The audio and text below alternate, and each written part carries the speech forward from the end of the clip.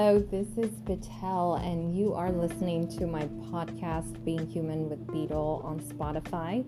And it has been a while since I've been back here, so Happy New Year.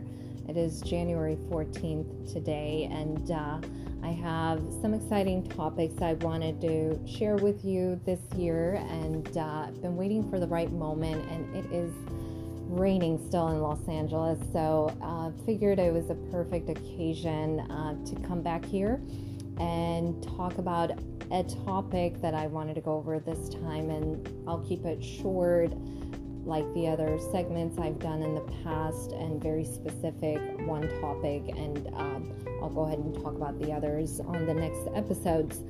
So I'll jump right into it. Today I wanted to talk about forgiveness and guilt tripping ourselves. And when I think of guilt, I think there's a certain level of guilt that we need, and that holds us accountable and helps us achieve things, just like eustress and de-stress. There's two types of stresses, right? We need healthy level of stress to keep getting inspired to do things, and the type of stress that we don't need, we want to stay away from, like most people talk about. And when I think about forgiving ourselves, the one thing that comes to mind is the very small things that come in my day-to-day, and I've talked to a lot of people on this topic. It's as simple as taking a quick break, or self-care, or when you send out that email. It's okay to send it out in the morning. That would have been a success, but because you did it in the afternoon, you're not as accomplished, or you're not on your path and how you wanted your day to go. So that's the kind of guilt I really want to talk about, because it holds us from the progress that we can make. And I think it gets in the way of how freely we are out there doing the things we want to do, and how inspired we feel for the next days to come.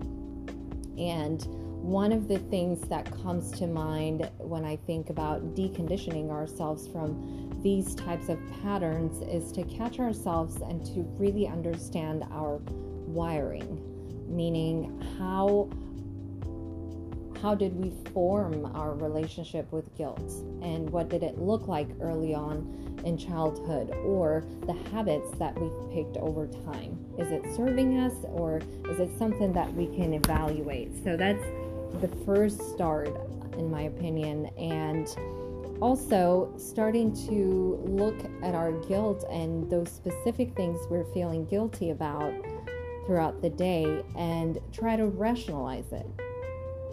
So is this something reasonable, or was this something simply habitual, that I'm just used to telling myself that I shouldn't be doing this, or I'm just taking scores from myself. And as a type A high functioning individual, I can relate to this. I would have outlined the type of things I wanted to cross off for a specific day.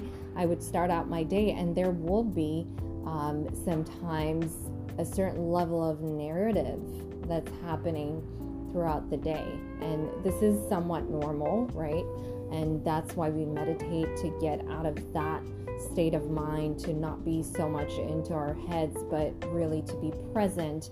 But it's tough to do that when we haven't prepared ourselves to carry on the way we want to, and be very specific about what that looks like, and the things that we can do to equip ourselves with what it is we need to be free of guilt.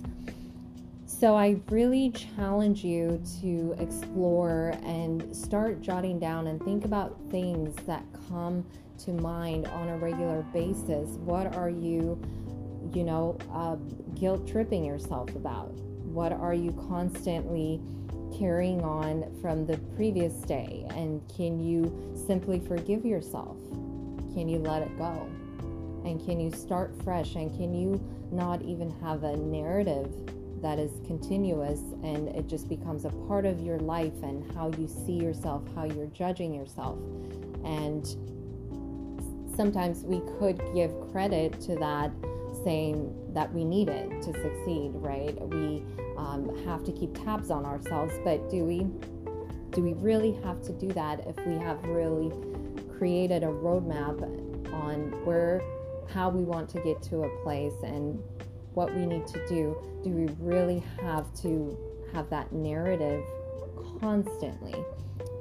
And it's not a pleasant feeling. It could definitely make us feel like we're carrying something as we go throughout our day. So I really hope this was something to think about for you.